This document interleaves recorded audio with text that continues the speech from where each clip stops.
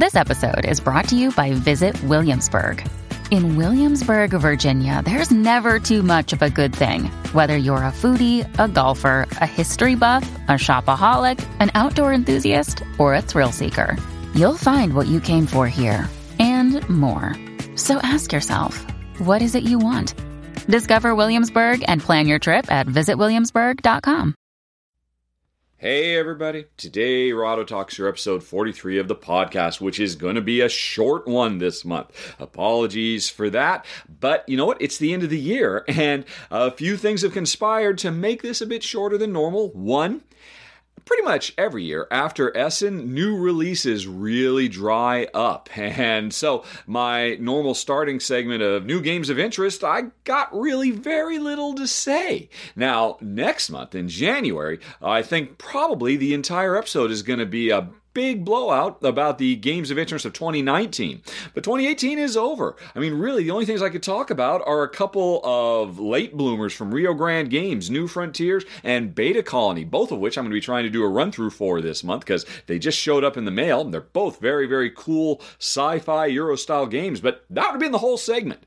And then my other normal segment, revisiting top 10s. I haven't filmed this month's top 10 yet. I'm sorry, things are a little out of order, particularly after last month where I did 3 of them back to back. So I don't have that topic. So this month, it's just the Q&A.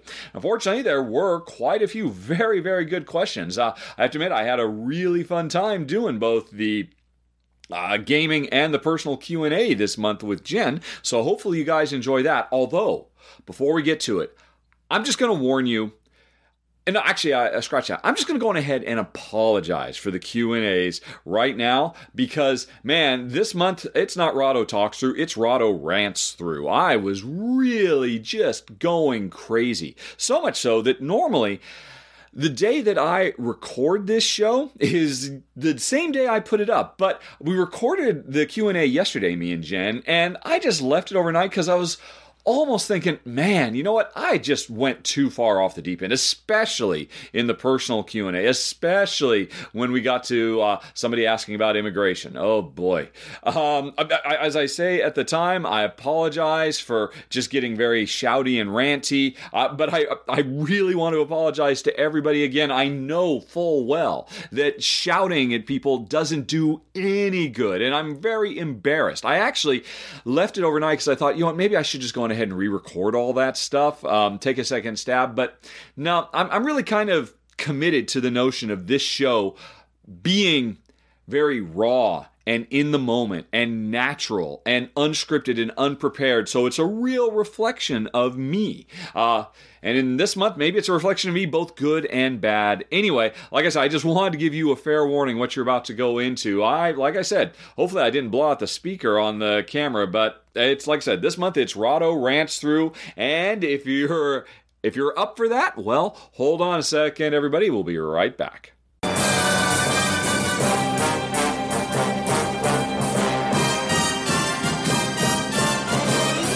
Okay, and boom, just like that, we hit the Q&A. Like I said, it's going to be a shorter podcast than normal with the holidays upon us, but Jen is now here with me. Hi, honey pie. Hello, everybody. Hi, honey. Like I said, there's definitely fewer questions this month than normal. And folks, as always, please send your questions, whatever they might be, to questions@rahdo.com so we can hit them in a future podcast. But as usual, let's start out just doing the game-related ones. Maybe Jen will pipe in, or maybe she'll just continue looking at puppies on Facebook, which seems to be what she's doing at the moment.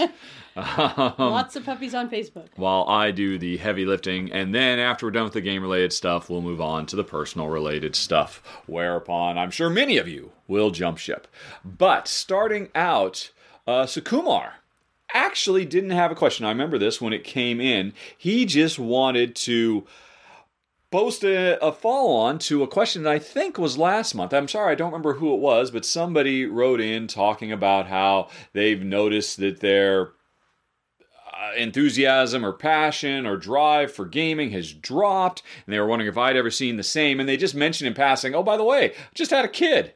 And both Jen and I had to laugh and say, well, it might be a little bit more of an external thing that's leading to your drop in gaming rather than an internal thing. I don't know if there's something new in your life you might be overlooking there. We thought that was cute. But anyway, Sukumar just wanted to throw in, you're right.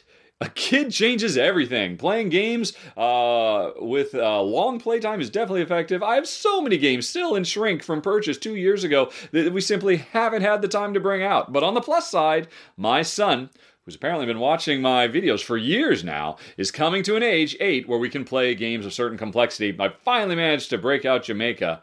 I think another one of your recommendations. Sorry, no, Suk, I've never played Jamaica. Don't know anything about it. But we had a blast.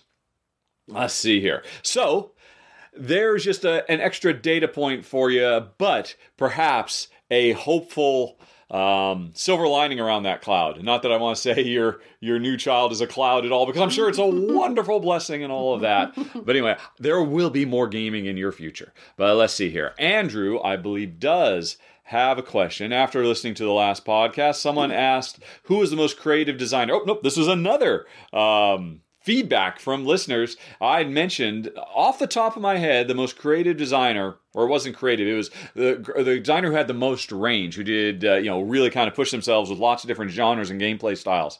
Who was the most? And the first one that popped in my head was Dave Tucci. Andrew wanted to say, I'm crazy. Nothing against Dave, but that crown would have to go to Vlaada Chvátil. And I have to say, I figured I'd throw this in because Andrew was not alone. I saw several people reply with that on Board Game Geek and on YouTube, where every place I posted the podcast, everybody said, what are you, crazy? Vlaada Chvátil, King Vlaada is the king of variety. And yes, I'm a dummy. I'd have to give it to Vlaada over Dave. It's just, Vlad hasn't really been as active as much in recent years, while Dave has just been cranking out stuff. He's kind of in his prime, and so that's just what popped into my head first. But yes, of course, you got to give some love there for gameplay design variety. Okay, Henrik, I believe, actually has a question. In fact, he has several. Starting out, could I release the Essen list a week earlier next year? I'm sorry, Henrik. When did I release it? I know the video only went up like the day before or something like that. I'd meant to. I think I've always done it like just about the weekend prior to the actual date, because in all honesty, I'm just waiting until the last possible second so it can be as thorough as possible, because I don't understand why there are always publishers coming in the 11th hour listing games. I don't know, people, if a lot of people want to go to guild.rahdo.com and give feedback about that would be fantastic. It's a fair point, Henrik. I'm certainly open for negotiation on this. Another reason I wait so long is because I'm lazy too, and I just put everything off as long as possible. Alrighty. Henrik also says, could I give my thoughts about Teotihuacan in terms of relation to other games? Most people only mention how it's a spiritual successor to Tzolk'in, and I'm surprised no one mentions its connection with Versailles and Praetor. Also from publisher NSKN. Personally, I don't find too many similarities to Tzolk'in. Yes, it's certainly true. The similarities to Tzolk'in are more thematic. Although, I think there are spiritual similarities there too. But you're entirely right. And it is something I should have talked about in the video. Because I believe, specifically, NSKN's Versailles and Praetor, both from designer Andrei Novak, those were both big inspirations to the development of Teotihuacan. I believe he was just a huge, was it Simone Luciani? I'd have to look it up, the designer. He's a fan of Andrei's designs. And, when he took inspiration from both those games, kind of mashed them together and came up with something really, really cool, themed after the Tzolk'in, Central American historical simulation, and the only place he took it to, as I understand it, was in SKN, because it was kind of a love letter to Andrei's designs. I'm glad you brought it up, because that's just a really cool story. You don't hear very much that kind of overlap between designers. Come to think of it, I'm surprised it's not actually in the rulebook. Oh, I could see why, because that might look like Andrei tooting his own horn. But yes, obviously, that's really the root of what Teotihuacan is, taking the aging dice of Praetor and the big board-sized rondel of Versailles and, creating something really, really cool. I'm sorry, it wasn't Simone Lynch, it was Daniele Taccini. And, by the way, David Turchi, who also worked on it. He did the solo version. There's another way that Dave is branching out. So, you're right. I totally should have pointed it out. But, I think if you're going to talk about Teotihuacan, everybody's going to want to hear how does it compare to Tzolk'in, just because that's going to be the first thing on anybody's mind because of the pedigree. During the last couple of podcasts, I've been upset, let's say, about poor game descriptions on Board Game Geek. And Hendrik fully agrees. Could I give thoughts on a few selected below? He's actually copy and pasted. He knows I'm lazy, so he's copied the BGG description, so I don't even have to go look them up. Okay, it's the one for Underwater Cities, the one for Smash. Oh, yeah. And the one for Paper Tales. And let's see, I have to open this up because it's in a really super tiny font, and I can't read it. I don't know. Am I going to read these entire things? Let me just look at them. Folks, you can just go to Board Game Geek and look these up and read them for yourself. I'm just going to give an on the fly while Jen continues to look at puppies and kittens because so far no one's had any questions. If you have games questions for Jen, by all means, throw them out there. There's she might surprise you. You could be surprised. You could be surprised. Let's see here. All right. Number says it takes about... Well, this isn't going to be particularly exciting or fun to... All right. Powerful World, Brains Dominated... The main card placement. Oh, yes. You know what? Underwater Cities is terrible. It does an absolutely awful job of creating excitement around the very, very cool and unique element of the game. I think, first of all, the first mistake is they don't even point out the fact that it's a worker placement game where you're using cards as your workers. Just that, in and of itself, that's a hook. That's different because everybody has a preconceived notion of what a worker placement game is, right? I played Agricola. I take little tokens, I put them on spaces on the board, and I do what it says. This blows that out of the water by giving you a hand of cards. Don't get me wrong, it's not the first game that's done it. But I don't think there's another game that's done it as well. And so it just instantly makes you kind of rewire your thought process. Wait, it's a worker placement game with cards instead of tokens? What's that mean? Why did you not lead with that? That's such a big deal. And then it has, it's like 3 or 4 or 5. It's a very long paragraph trying to describe the very, very cool thought process you have to go through of matching. Well, you have. What they don't do here is they speak about it very dryly.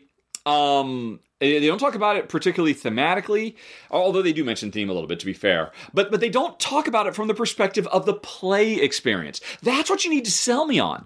You can't sell me, although to be fair, I'd probably read between the lines, but I still think this is weak. What you need to sell me on is, why is this cool? Why is this an interesting and innovative gameplay mechanism? And how does it make it more fun? All this does is just describe mechanically what it does. What you need to do is talk about why it's so exciting that and tension filled that I've got these workers, these cards in my hand. I want to, like a regular worker placement game, play them to certain slots to do these core actions I need to do.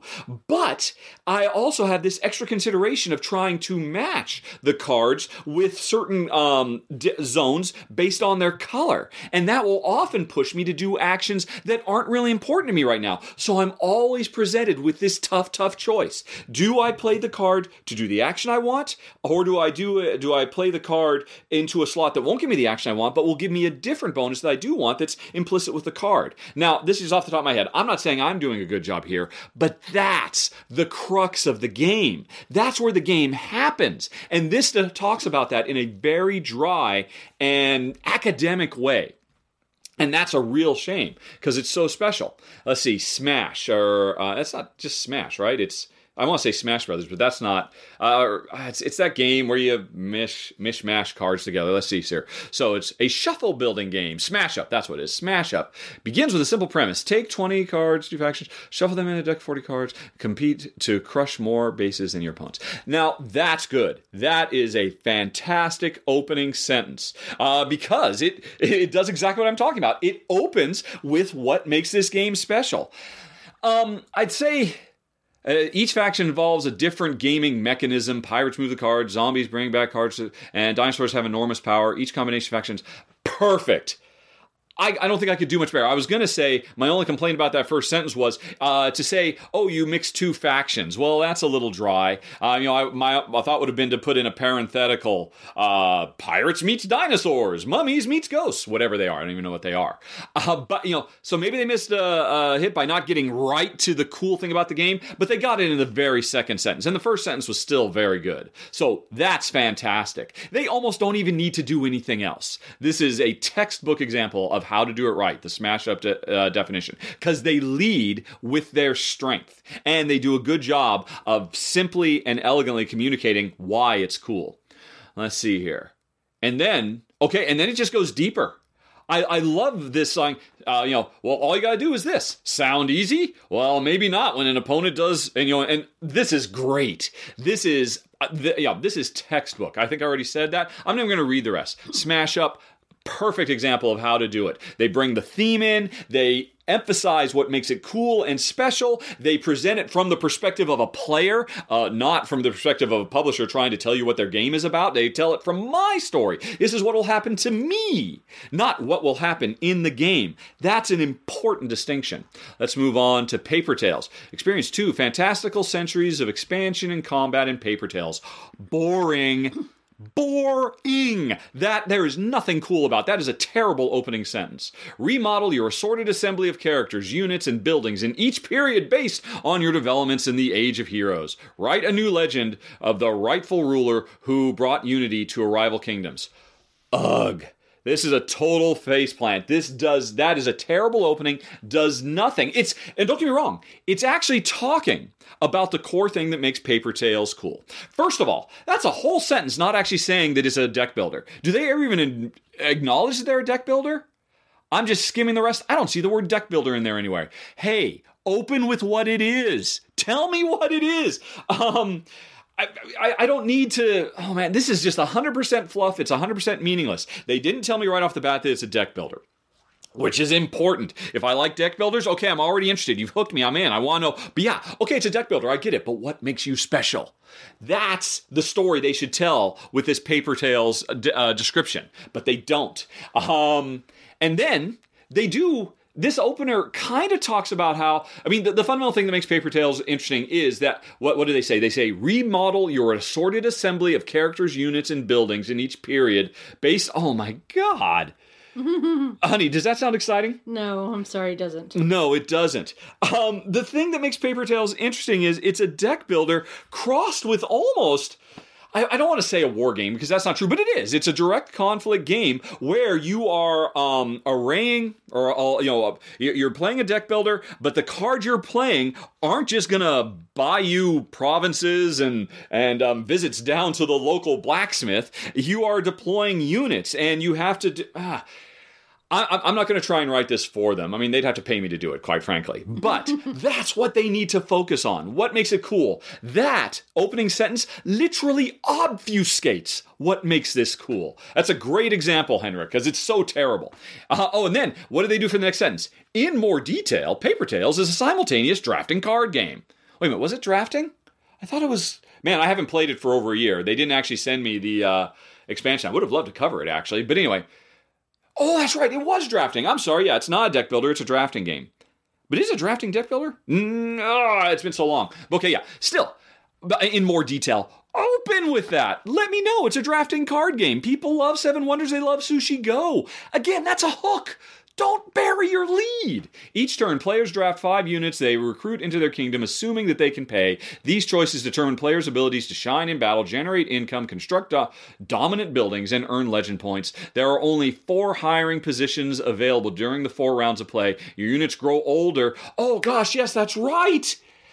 You've waited till the end of the description to say one of the absolute coolest things, that your units age. And not only, that's not it. It's not only that they age, but that their functionality changes. And a major part of the strategy of that game is managing that. That's the coolest thing about it. And you end with that? You don't start with that? Sorry, I'm going up a couple of octaves. But yeah, this is, that's a perfect example of every single thing wrong. I'm sorry, guys. Paper Tales is a great, great card game. Although, I'm embarrassed. I thought it was a deck builder, but no, I obviously had to mix up something else. It was a drafting game. It's a great, great drafting game. I mean, even though it was a combat game, Jen and I really enjoyed it. It was that good. But you wouldn't be able to tell that from this. Thanks, Henrik. That was... Hey, I think just Henrik likes to hear me shout. Okay. I don't know if you have anything to say about all that, Honey Pie. You probably don't because you don't really read. I don't. Read. Nope. It's once in a blue moon that I read a manual. Yes, indeed. All righty. Next up, we've got Daniel, who wonders about depth and luck. How much dice rolling is too much dice rolling for you and Jen?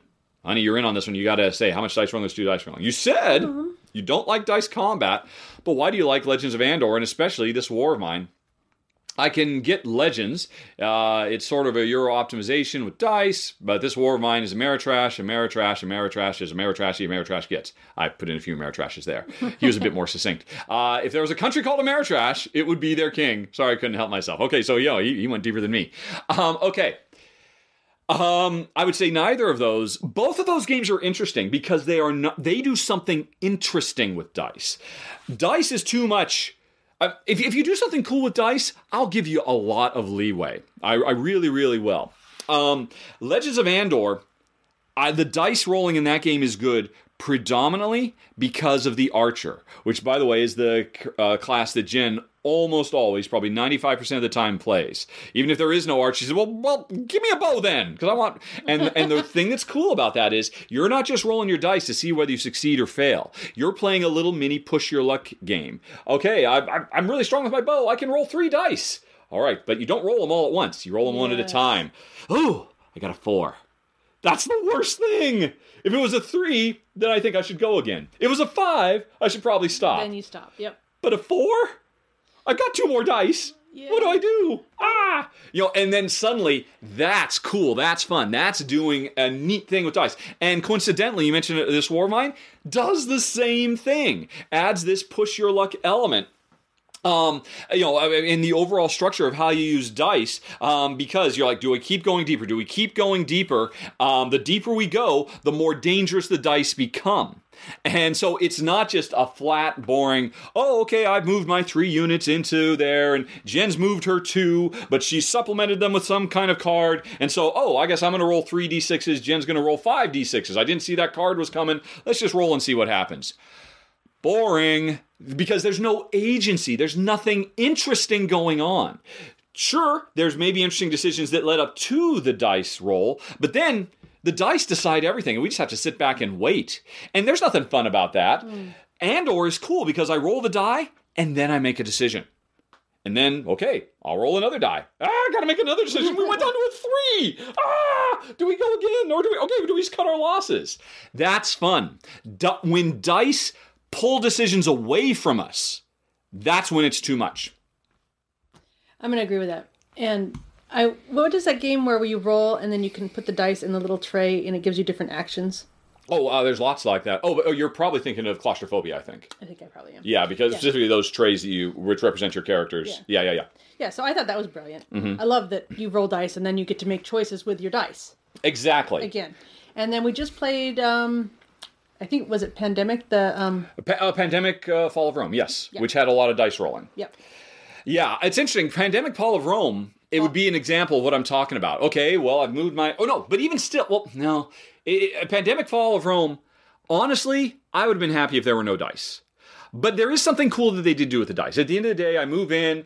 The decision I make is, I've got 3 guys. We're just trying to take out 2 cubes. Should I attack with all 3? Because that could up our losses. Should I just attack with 2 and keep 1 safe as a fallback? So there's some interesting choices, but then you still roll the dice. It's okay. I'm going to speak for myself. I enjoyed the game in spite of the dice. There's one cool thing about it, which is kind of like an exploding die mechanism, that if you get lucky, each die has a 1 in 6 chance. So therefore, you're encouraged to roll more dice, that you get to unlock your special power. That was nice. Yeah. That was cool because it meant that the decision of how many dice to roll was kind of more interesting. But still, even though they're special case dice, custom and all of that, and I guess maybe I liked it a little bit more because the dice are statistically skewed in our favor, so you can make more informed decisions. It's not just the equivalent of flipping a coin or what have you, but still, I would have loved those dice not to be there, or I would much rather those dice be, like Jen was just saying, hey, okay, we're going to go to combat. Let's roll the dice. Okay, here's what it's given us. Now, how are we going to resolve this combat? Yeah. How are we going to spend these 1, 2, or 3 dice? Are we going to spend them to fight them off, or to build ourselves up, or to escape, or whatever? That would be a more interesting use. I'm not going to say they're too much because there's still so much going on, and at least they did some interesting things. But anyway, yes, Honey Pie. Okay, and then there was another game we just played where you could. Remember, I was confused about the dice for most of the game, but basically... I remember that. You had the black and the red and the blue. That is Beta Colony. That's the colonization game, yes. And then you could use the dice, and then you could choose from the row or column or whatever, and you had to pay with the different colored cubes. Yes. Okay, talk about that. It's another example. It's a good use of dice. Yeah, because you had all sorts of options. You had bonuses if you used this dice, the certain color dice in a particular place. Or you could use it to move, or you could use it for the action of the space that you land on. So I thought it was really good. Yeah, I thought it was really, really good. And it's for exactly the same reason. That's not just we've made all our plans, we've made all our choices, now let's just roll the dice and see if it works or not. That's boring. That is literally boring. At best, that's just leaving it to the fates. Yeah. At best, it's kind of I could take it or leave it. But it's so much more interesting.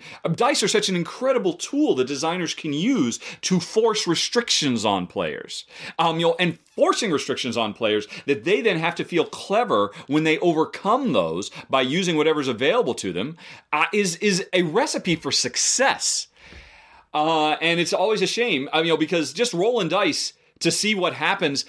Just go play Monopoly. Why don't you? That's just as terrible of use of dice as opposed to if Monopoly lets you roll 3 dice. And you then, I have a choice. I can use these dice to move, and I could use them to move to 1 of 3 spaces. I've got a choice about where I want to go. Or I could combine 2 dice, which means the 3rd die I could use to move backwards if I want. Suddenly, I'm using these dice as tools. And instantly, Monopoly becomes cool. Monopoly becomes interesting because it's full from start to finish with decisions. And that's a simple change. I'm sorry. Everybody just wants me to shout. Do you want to say anything more calmly, or? No. Yeah, okay. I just wanted to point those 2 examples out. You're right. They're fantastic examples of how to properly use dice. And we'll never get tired of that. We just get fatigued with, we've made all our choices, roll. Oh, we succeeded. Oh, we failed. All right, let's try again. Mm-hmm. Yawn. That is so ancient. Yeah, sure, that was fine for chainmail. Or I don't know, did chainmail actually have dice? I'm not but anyway, Yawn City. Okay. On the same note, says Dan, do we have any interest in Street Masters, cooperative dice or card-driven dungeon crawl-ish game inspired by old school beat-em-ups like Straight Shooter? Yeah, I remember it. Or Solomon Kane. I don't know. Let's see. It has dice drafting. You love dice drafting. Solomon Kane, I don't know about that. Street Masters, they actually contacted me about doing a run-through for it, and I turned them down. I think, was it the Sadler Brothers, I think, are the designers on those, and I think they're great. They've got real promise, but the preponderance of dice rolling, roll to resolve, that was an example of one that crossed over the threshold. I was definitely interested because I played Streets of Rage in high school in the arcade. I loved them to death. Used to play a ton of Final Fight on my Super Nintendo too back in the day. But yeah, it was too much. Solomon Kane, why do I not know about that? What is this? Let's see. Came out, or has it come out? It is, because I don't know anything about it. It hasn't come out yet. From Mythic Games, I don't know. I don't know anything about it, so I couldn't say. I like cooperative games. The subject matter looks good. I know Jen would have a bit of a problem with Solomon Kane himself. He would not be a particularly compelling lead character for her, since she's a bit less tolerant of blindingly religious people or heroes. I don't know. You tell me. You say there's dice drafting. Maybe it's interesting. I don't know. You've hit me with a blind spot there. It's certainly something worth looking into more. I'm not quite sure. I don't have it down as something that I've sought out. And I'm sure I've read about it before. I'm not going to read it because there's a long description. I'm not going to look into it right now. But I do love dice drafting. Righty. You say some games, they don't have meat on their bone. What makes Escape an exception? I wouldn't say Escape is a particularly meaty game. No. Yeah, it doesn't try to be. It's fun is that it's instant, and you have to make decisions, and there's a franticness, and it keeps you in the moment. Yeah, definitely. I mean, if whenever I say, there's more to it. When I say, well, the game, I mean, it's fine, but it wasn't for us. There's not enough meat on the bones. That generally means it was too light for us. We played it and we thought, oh yeah, this works. I played this with my mother-in-law, but I would never choose to play this over a bajillion other games because it didn't offer anything that really engaged us, that captivated us. Escape is a light game, but it is super duper captivating because of the real-time nature. And also, one other thing that I'm always surprised people do not give Escape enough credit. Because a lot of people say, you just roll dice till you get what you want. It's a total luck fest. And that's not true. You have a lot of control in that game, and you're constantly making decisions because what you will constantly be presented with, right, I know that's the room I'm going to. I just rolled the dice to try to get into that room, and I just rolled all of the dice I need once I get in the room. Do I hold on to those? Do I set those aside and make it very, very difficult to get in the room because now I'm only rolling 2 dice? Or do I throw that away? It's a game where you're constantly having to make interesting decisions. Not super heavy, incredibly tough ones, but interesting decisions over and over and over again. The ratio of decisions to time spent playing that game is through the roof. And I never understand because people just ignore that and they say, I roll everything. I didn't get what I needed. Okay, I'll roll everything again until I get what I do. I feel bad for them because they're not really getting the strategic depth of that game. Yeah. Escape is special. If Escape forced you to re-roll every single die every single time, we might not have liked it. It was the fact that it encourages you to set stuff aside and risk and decide how long do I push this risk before I give up. And okay, well, I'll take one of those back and I'll start rolling with them too. Oh no, now I'm getting locked. Okay. But Jen's close by. She can get over here and unlock me and I can still hold on to these things and then we'll both go in the room together. That's the awesomeness of Escape. Definitely. You've made me want to play it. Alrighty. Okie doke. Let's see here. I think that was it for Dan. Moving on to Peter. Yes. Plus, it's awesome because it's so short. It's so immediate. That's a big deal too. I mean, if it were a half an hour game of that, you couldn't stand that kind of intensity for half an hour. Yeah, I mean, it was interesting. That was one of your problems with Escape Zombie City. I don't know if you remember playing it. I do. Because it was a longer game. It just went from 10 to 15 minutes. If I recall correctly. I have to go back and look. I might be mixing it up with Zombie 15 as well. But it was a longer thing, and it had more. It had more bookkeeping we had to do because we had to remove the zombies and stuff like that. It was overall a more challenging game. But it did require more, and I think for Jen, it kind of crossed a line. It was a bit more fatiguing than she liked, and I mean, she doesn't like zombies necessarily, but honestly, I thought it was a better game. Sorry, but that's getting off. You didn't ask about Escape Zombie City, so let's move on. Let's see here. Peter, I'm sorry, I should have just replied when this came in. Peter wrote a very long and well thought out proposal for a variant for the game Dreamhouse and wanted to get my feedback on it. Peter, if you've been listening this whole time, you may have noticed I can't even remember from a year ago that Paper Tales was a card drafting game instead of a deck building game. I don't remember enough about Dreamhouse to say. You asked me, you wonder if suggestions to turn the first player into something that, while still inconveniencing the opponents, focuses on improving the first player's options. I like that in theory. What do I think? I think I don't remember enough about the game. I think what you should do, because you've clearly put a lot of thought into it, and when I read it, it sounded pretty cool. You should go to Board Game Geek. Every game on Board Game Geek has a forum called Variants. You should post this and get feedback, and I guarantee you'll get better feedback than I could ever give, because I'm always moving forward. I don't have time to go back. Dreamhouse is in the past. What's in the future? Let's see what Jonathan says. You talked in the last episode about the BGG rating system, how it's skewed towards more modern games because they're just plain better. Alrighty. Well, I agree that the quantity of better games does favor more midterm stuff. Midterm? modern stuff. You missed out. You forgot the O. There are still games that get lost in the shuffle. What if BGG introduced something like Box Office Mojo with adjusting for inflation? I'm not sure how this would work.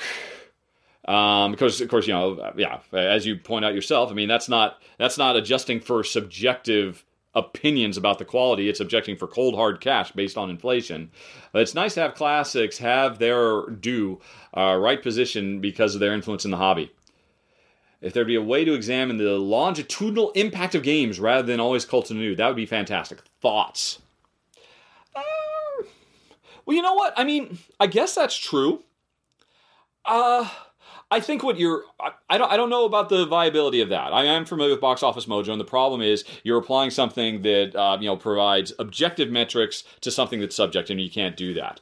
Thinking about it, what that pops in my head is, why doesn't Board Game Geek? Board Game Geek does a yearly awards thing, and all they do is they talk about the best games of the last 12 months. The Oscars and other major awards for more established and well-considered art forms, because they've been around for a century or what have you, they always do their legacy awards, their Cecil B. DeMille most influential things. I think that's missing. I think there needs to be more of that. Why doesn't Power Grid have the Board Game Geek Influential Status Award of 2018? Because it was a year that Power Grid's influence was really felt in a lot of other games. I think something like that could be really cool. But yeah, the Box Office Mojo applying objective metrics to subjective stuff, I don't know that would necessarily work. It seems like that's a pretty fundamental disconnect there. Jen's getting ready. She's starting to dig for her words of wisdom. Don't worry, folks, when we get to the personal stuff. Let's see. Finally got around to listening to the October podcast regarding Robin Hood and Merry Men. I've got it! And I want to play it, but the rule book is unclear. Since you're in Seattle, may I offer you my copy to come and borrow and do a run-through? Oh, Jamie. We're not in Seattle. I'm sorry, man. Or I'm sorry, sister. Depending. Jamie could go either way. Could go either way. I'm sorry, friend. The problem is we are not in Seattle. We are down south. We're just across. We're in the Vancouver area, not too far from Portland. So that's a very kind offer. I would seriously maybe consider it, because I would like to check the game out. I'm really interested in it. I love the Mikos art, and I thought their previous game, which I don't remember the name of it now, but it was about immigration, had a lot of really cool stuff. I guess statute of limitations is passed. I can say that their previous game, To Robin Hood, they actually did send it to us, because I read the rulebook and I thought, wow, this is really cool. And Jen and I played it and we're like, nope. Guys, I wrote to them, do you want me to do this? Because I'll probably hurt your campaign. We did not find this game fun. It was very problematic for reasons X, Y, and Z. And they were very cool about that. And they said, thanks so much for the feedback. And my understanding is they made a lot of changes to it. We should go back and try it someday. Yeah. But yeah, I mean, but I still thought the core of that game was really cool. It just had a lot of problematic areas. So I'm really interested in Robin Hood. Like I said, if we were there, I'd probably take you up on it. We'd have to meet in a neutral zone, because Jen has decided no more Rahdo runs through strangers coming to our house. We're done with that. But we'd figure something out. But sorry, Vancouver to Seattle is a bit too far of a drive. Alrighty. There's too many other games. There's literally a mountain of games next to Jen. She could barely squeeze in here. Yeah, and actually, I'm sitting here looking at my husband, and there are a towering precipice of games above his head. He's stacked them up there, and they're like cantilevered over the shelves. Look at them. You could have an avalanche of games any moment. That one is problematic. You're right. That is a little scary. I had not looked at it from my perspective. Standing up, it looks okay, but down here, yeah, that is a little scary. At my height level. Yeah, at the height level you live. All right. Let's see here. All right. So David mentions, I talked about poorly written rules. For the most part, I agree. One thing that bothers me is the rules, even though some games are very simple. I keep asking the designated game teacher to repeat at the start of my turn. What are my options again? Naturally, after a few rounds, this is clear, but I see no reason why publishers cannot print single sheets for each player with that information on it. Yes, player aids. Yeah. That's so dumb when they don't do that. I know they think, well, we know the game so well because we've been playing it religiously for 3 years. Why would anybody need a player aid? It's so straightforward. People need player aids. People need player aids. If you can't afford it, then make the last page of your manual a big, super in-depth player aid and make that your first player marker so it hands around from player to player.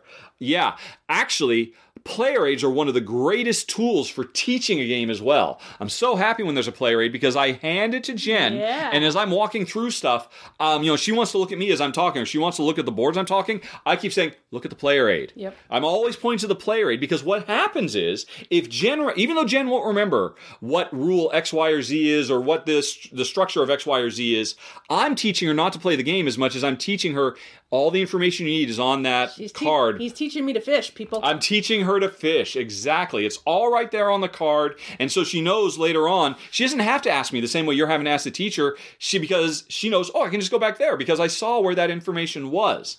Insanely powerful, probably the most powerful teaching tool you can use when you're teaching games to other players is constantly make them refer back to the player aid so that they can't remember the whole game, in a 5 or 10 minute teach, but they can remember the player aid. Yes, all games should come with them, even super simple ones. Splendor should have a player aid. Alrighty. One more thing about poorly written rules. For games that support solo, I'd really like to see an entire separate rule book for solo, even if they duplicate for the most part the standard rules. I hate seeing a game to learn solo, and it's just at the end referring to the section indicating for solo, these are the changes. It takes that's fair enough.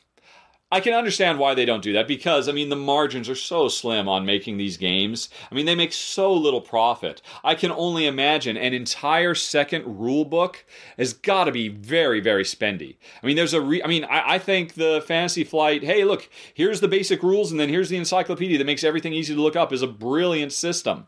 And I think it's a real shame that nobody copies it. I assume nobody copies it because it's crazy expensive, yo. And I would imagine that's the case here.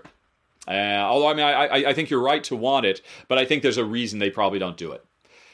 All right, you mentioned about updated art in new printings or something to that vein. In that vein, personally, I find charm with old out-of-print games. Claustrophobia is not that old, but I really hate the new printing, including the dice. There's a charm to playing with standard dice. On the other hand, while I love the original art for brass, it is worth upgrading to a newer version. Yeah, I think it's just a question of how good an upgrade is it.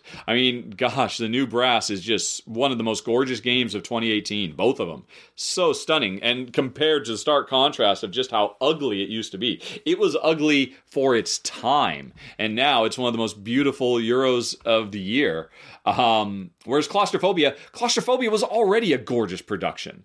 So I think it's just always going to be, it's a sliding scale. But let's see. Then David also says, this is the last question. In your opinion, is there a trend of well-known designers stamping their name on games that have not been designed, or games that they have not designed, or games that simply have designed some of the systems? There is a designer I really like and bought a couple of their latest games with his name, or her name, though the mechanisms, he said mechanics, of this game are nothing like they had decided before. In one of the games, mechanically okay, there are certain problems that led me to believe it was not fully playtested. Dude, David, you got a name and shame. I don't know what you're talking about, buddy. I prefer not to give specific details. Oh, that was your next. As the designer, in case I'm incorrect with the assumption, there's no harm. It's just you and me here, Dave. Mm-hmm. It was cool. And me. And Jen, just you, me, and Dave. You can keep it 100. I don't know. I don't know that I've seen that trend. The only game I can even think of along those lines was Uwe Rosenberg's really horrific, god-awful Hengist. Hengist was definitely 100% an example. Do you remember Hengist? Yeah. You can't possibly remember that. Yeah. It was years ago. It was so bad. You remember it? Yeah. It was wow. Disappointment, mainly. Yeah, I know. So that was definitely an example of what you're talking about. It was funny. That year, the year Hengist came out, there was an interview somebody did with Uwe Rosenberg at Essen talking about all his games. He said, well, in this year you've got Hengist. You want to talk about that? And he literally said, I don't want to talk about that. Oh, wow. And I don't remember if he kind of blamed his poor English or something like that, but yeah, that was clearly a design that was half finished that he never got around to, and they said, well, hey, we could put this in a box. At least I don't know. I'm like you. I don't want to necessarily make bad assumptions, but yeah, that was an example. But I can't think of other ones. David, by all means, write back again next month and give me some examples, and I'll tell you what I think.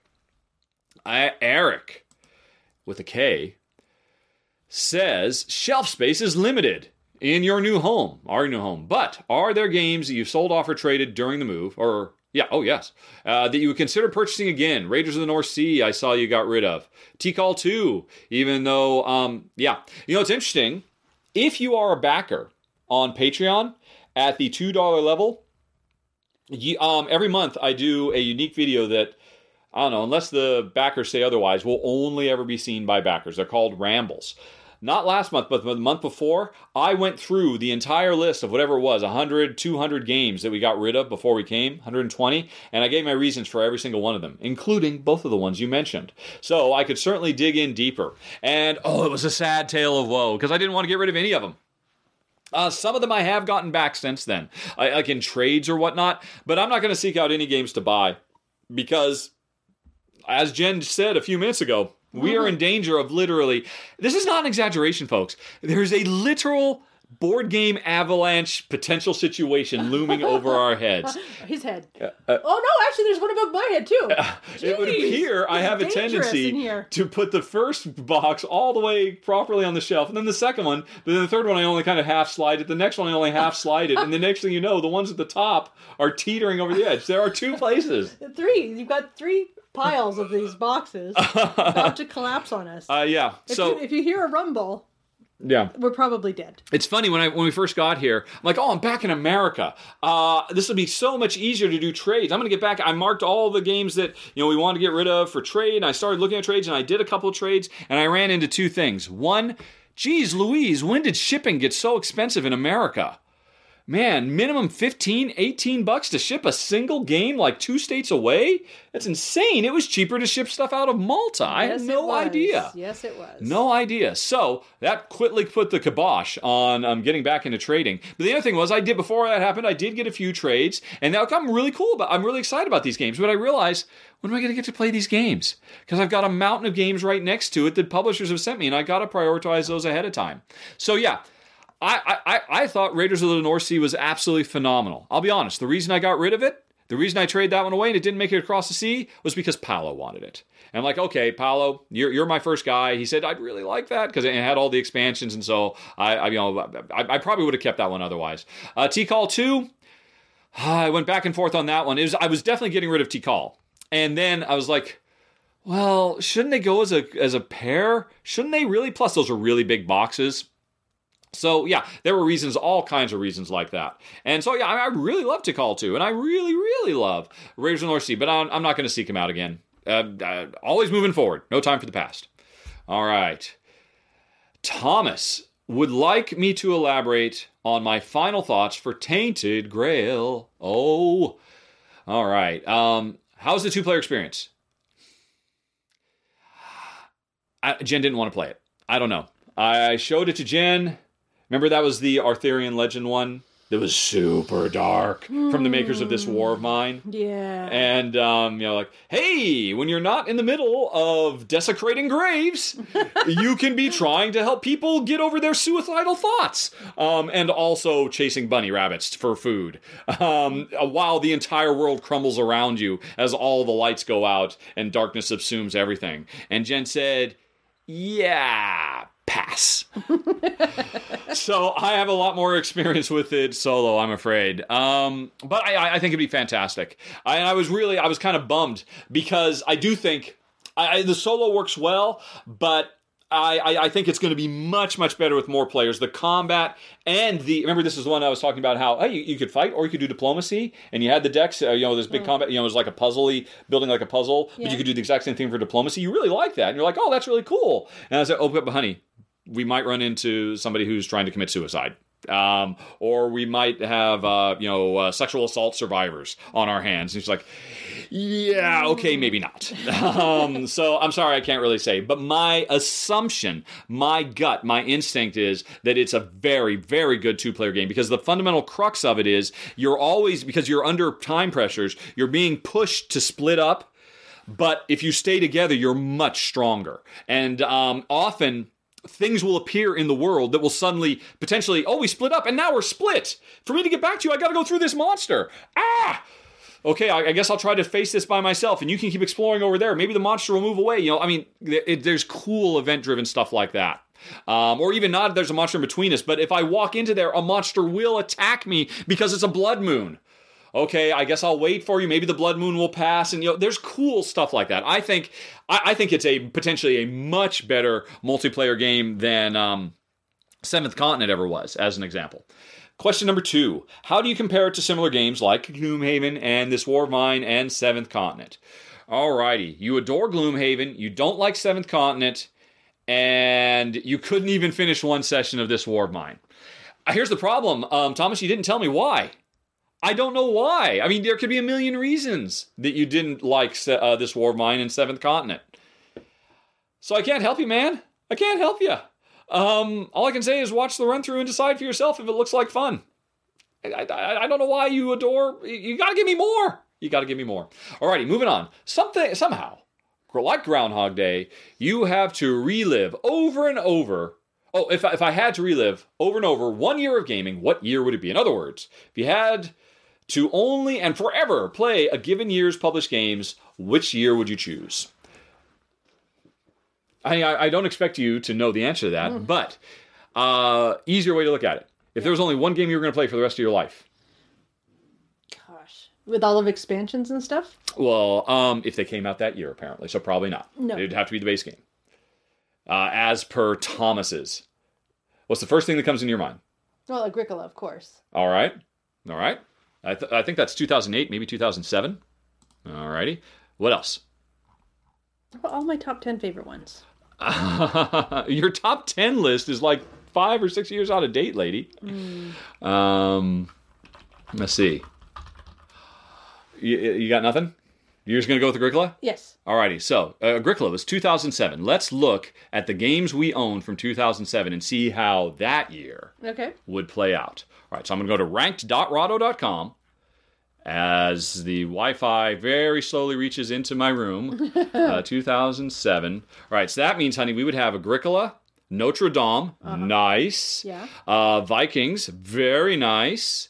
Galaxy Trucker. Oh, that's a good one. This is looking like a good year. Biblios, good, nice little light stuff. In the Year of the Dragon.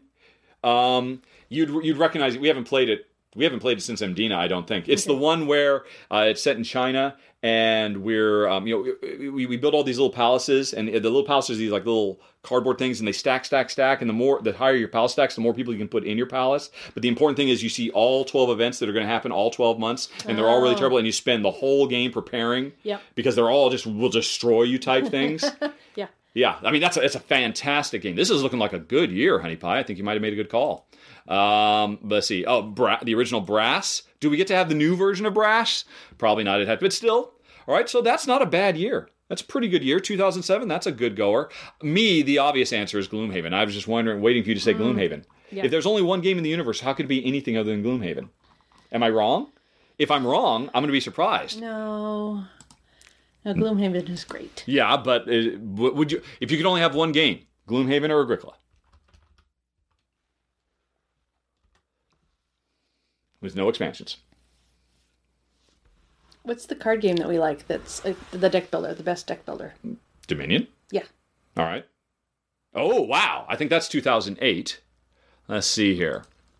So now you're wondering, okay, so you're wanting to compare 3 years and you're going to have to choose one of them. 2007 for Agricola, 2008 for Dominion, or I think it's 2016 or maybe 17. Let's see, Gloomhaven is 2017. Sorry. All right, so remember, you had Agricola, you had Galaxy Trucker, you had Notre Dame, you had 2 really good Feld games, you had a nice little light game, but you didn't have very many.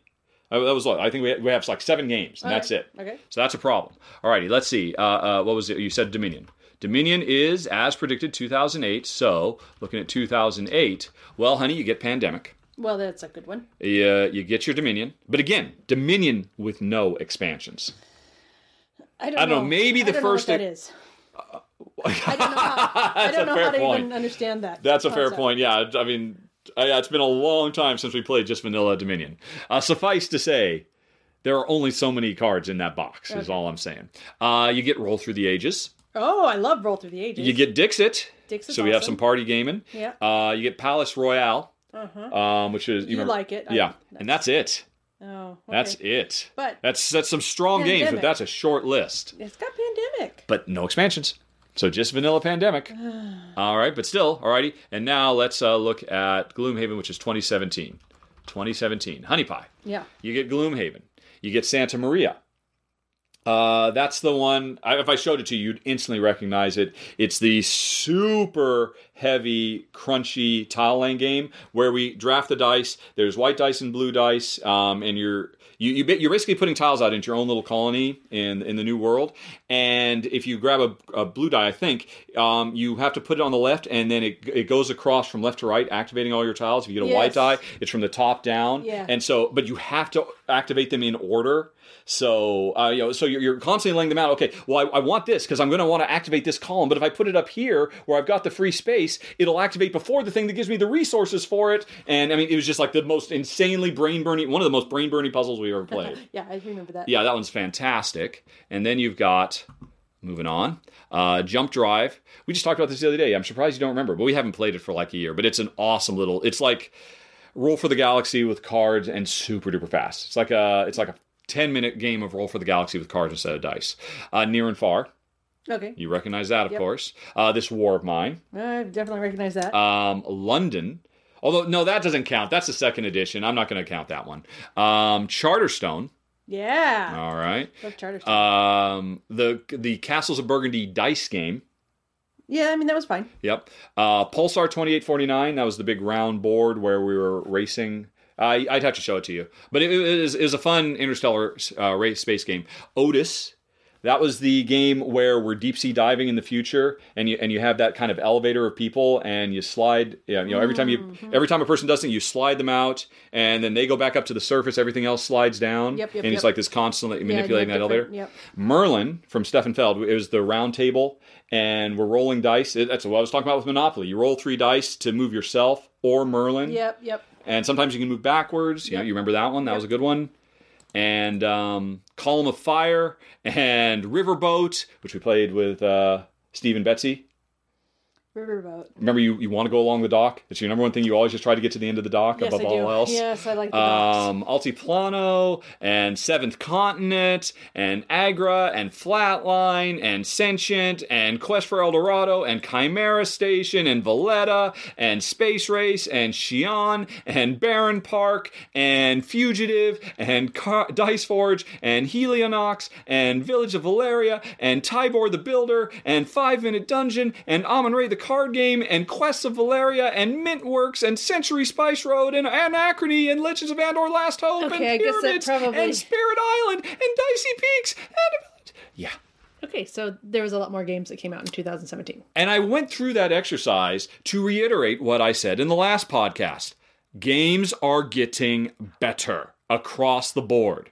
There's a higher volume, and the percentages are, it's just Of really crazy. good games is so much Yeah. fun. So, at any given time, my answer would probably be last year. Although Gloomhaven's tough to top. Alrighty. Sorry, folks. I went on a bit there. All right. Can you describe what a crazy day at work is like? Like those days just before Essen. How many hours do you spend gaming, filming in those cases? Well, the craziest is now that we're here, and I've got this room, and I could be filming at like midnight, 1, 2 in the morning. Yeah, and he was last night. I could hear him. Because he's loud. Yeah. Yeah, I mean, there's empty space, but you can still hear me? Yeah, I mean, 'cause- it's totally fine, though. Okay. It's totally fine. All right. I know where you are. Yeah, that is a big element of the craziness because during the day, I've got responsibilities in this house. I've got to help my mom. I've got to help Jen's mom if she's got problems with her computer. I've got to call, and do tech support calls. I've got one scheduled for today. That's why it's fresh in my mind. I've got to do all the other invisible stuff I do for Rahdo Runs Through. Constantly checking out new games, constantly reading manuals for games we'll never play, all of that stuff. But I don't know, how crazy does it get? I think there's a couple times a year when it's really crazy, but most of the time it's reasonably handleable. Yeah. Okay. I mean, I know that's partially because I don't know. It's hard because I like to make glass too, so we make time to do all sorts of stuff. Yeah, that's the really, I mean, my time is immaterial. I mean, I'll find the time if I've got the energy to do it. It's more Jen's time because she's got her own full-time job. If she would just quit with the gamer glass, oh man! If only you would stop doing that thing you love. Yeah, if only your passion in life. If you would only just put it aside for games. Yeah, for imagine just a couple of years. Yeah. But yeah, the trickiest thing is always trying to find time with Jen. So when things get really bad, like you said, pre-Essen, basically it just comes down to much more strict and regimented scheduling. Honey Pie, this Thursday. You can't even think about glass because we are going to play games for with a few breaks here and there, 7 or 8 hours straight. Which I know for some people 7 or 8 hours, don't waste my time. I was going to say 24 hours, but for Jen, that's a big ask. That is a huge ask, and it is problematic too because generally, I mean, we're not playing games that we know and love. We're playing brand new games we've never seen before. I'm reading the rules as fast as I can. Those are the worst times because I haven't had enough properly. Under normal circumstances, I read the rules, I set up the thing, I play a few rounds of it myself so that when we sit down, it can be as smooth as possible with Jen. But in those tight time things, I'm still reading the rules while Jen's sitting there waiting. And that that's maybe the craziest thing right there. Because I really feel so much pressure because I know she'd be much rather up working on her glass, because chances are at that time she's under a lot of pressure too. It's that combined pressure that really hits us, because we both tend to get hit at the same time, which is to say late in the year. Yeah. Her because of Christmas orders, and me because of pre and post Essen deluge. Well, in years past too, I've been trying to get enough glass ready for showing at Essen. So that was also something. Totally. So, and this year, even though you didn't have that, you still, pre-Essen, you had a lot of work to do because you had a lot of orders that had to be carried over. Yeah. Alrighty. So, yeah. So, I don't know if that fully describes it, but hopefully that gives you an idea, Thomas. When you are forced to stop filming for some time, like with your recent health issue, does Jen feel the pressure of the mountain of games that are piling up? Honey Pie.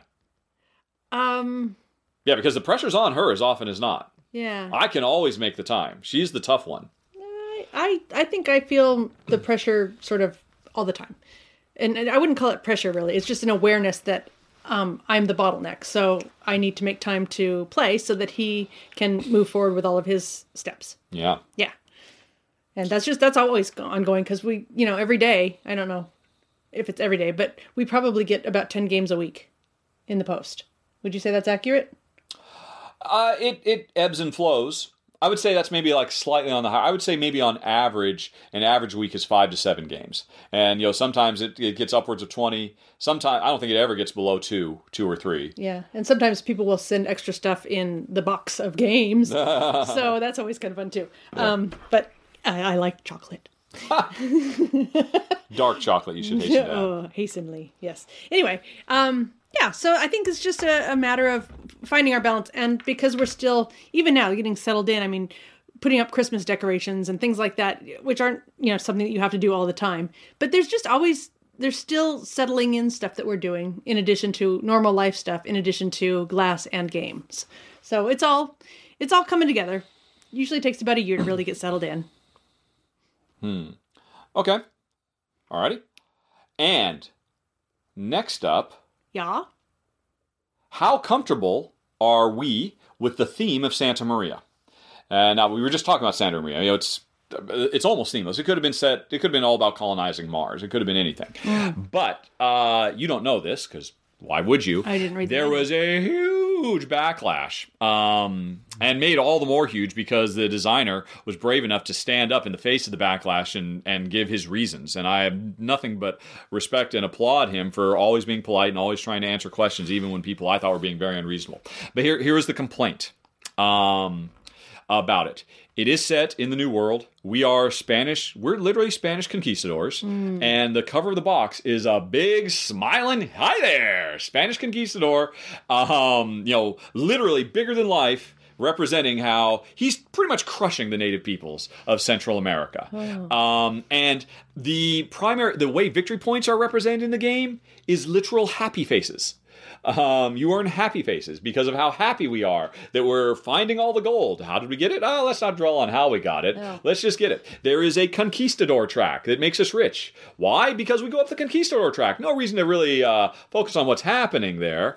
And and the game at first blush is very cavalier because we are we're participating in societal genocide, and we're getting happy points for it. And a lot of people were outraged by it. Now, when I did the original run through for it, I pointed out that I really respected the fact that at the end of the rules, they devoted a whole page to a decently written, relatively in-depth analysis of the reality of the simulation we were playing through. And I thought that was a great thing. Hey, yeah, I present the game. I'm not saying they're sugarcoating it, but they are kind of dodging the darker aspects of what's going on, and with the intention. And I know this because the designer has explicitly stated this was his intention. They want people to come in, people who like Euro games, like Puerto Rico or whatever, but don't really give a second thought to what they're doing. Because who cares? I'm just moving colorful cubes around and collecting chits and maybe rolling some dice or whatever it might be. I'm just here to have fun. The theme doesn't matter. And so Santa Maria purposely presented itself that way, even went so far as to kind of thumb your nose in it that, you're getting happiness points. Isn't it great? Look how happy we are. It's such a wonderful time here in Santa Maria. But then at the end, they say, okay, and you play it. And if you're a player who just plays for the games and you don't really think about it, you might just, okay, yeah, fine. We're getting happiness points. We're trying to be the happiest we can. Got it. Okay. And fair enough. That's insulting. That's grossly insulting. But it was done for a reason. There is literal art here because the developers and designers know full well what they're representing. They are not, blissfully wiping it off or ignoring it. That's why there is the description in the rulebook. Oh, by the way, here's what's really happening. And the reason they're doing that is a very, very important one because the Spaniard people of the time, or the Spanish society, had no problem with what was going on in Central America. From their perspective, yeah, we're just getting lots of happy points because they're bringing back all this gold and they're bringing back all these resources, and it's awesome, and it's easy for us to put out of our mind. Well, they didn't see it. Yeah, they didn't see it. Out of sight, out of mind, literally. And what they're doing is they're putting you in that role of somebody who is blissfully unaware and ignorant of the human suffering you're causing. Because why would you know? Who cares, right? They want to put you in that so that you can walk a mile in somebody else's shoes. The reason that the descriptions of what's really happening is there is so that, I think the more you play it and you enjoy it, because it's a super fun game, but after you read the description in the back of the rulebook about, right, here's what that conquistador track really means. Here's what it represents. The wholesale rape and slaughter of people and theft on a culture, and all this stuff. And honestly, if anything, they could have been I think maybe they did a little bit too kids clubby. They could have been a bit more stark with it. But still, I think they did a good enough job that you read that too, and then you go back to playing it.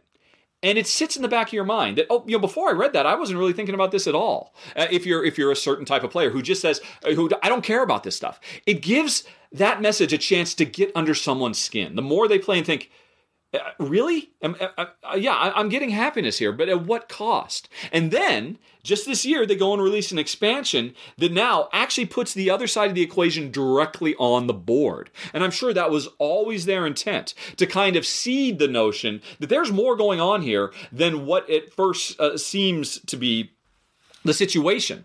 But let's put you from the perspective of somebody who did. I mean, don't get me wrong, I don't think they did as well as they did with Endeavor. Go watch my final thoughts for Endeavor. They do the same thing by actually casting you in the role of a slave owner and showing you how, it's just the most natural thing in the world. It just makes economic sense because economically it does. Morally it doesn't. And how you might find yourself in a situation where you are actively defending the act of slavery so that you can, quote, win the game.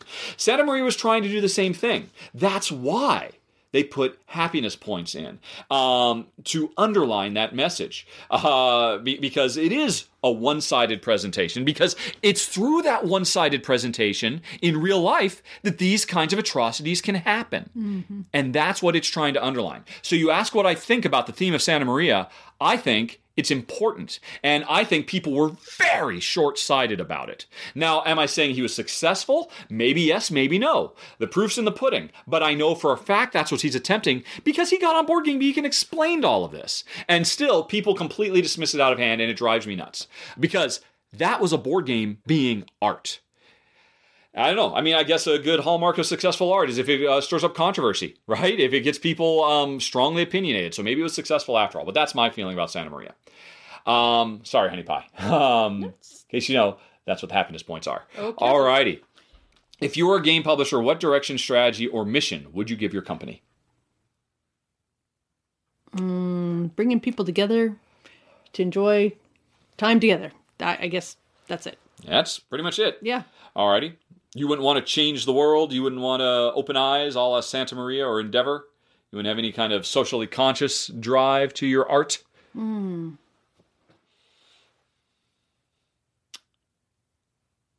trying to think of... I think all that's very laudable. Mm-hmm. But... I don't know. I don't want to say I think kind of we're here to enjoy ourselves, and there's an awful lot of dark stuff out there already, and taking a break from it in a lovely way, like sitting across the table playing with a friend, seems like a really good way to buck that trend. Mm-hmm. Okay. Well, that is laudable in and of itself. I don't know if I'd have... I don't know what kind of mission statement I'd have. The thing is, I wouldn't do it. I just wouldn't do it. I did it for 20 years. I'm not doing it anymore. So I like Jen's. Yeah. Just try to make the world a better place by giving people happiness. Basically. Nothing wrong with that. Yep. I mean, that's what I always took solace in, all those long, late overtime nights in the video game industry. I was like, well, this is really painful, and I really hate this. But it'll make people's lives better. So, all right, let's keep going.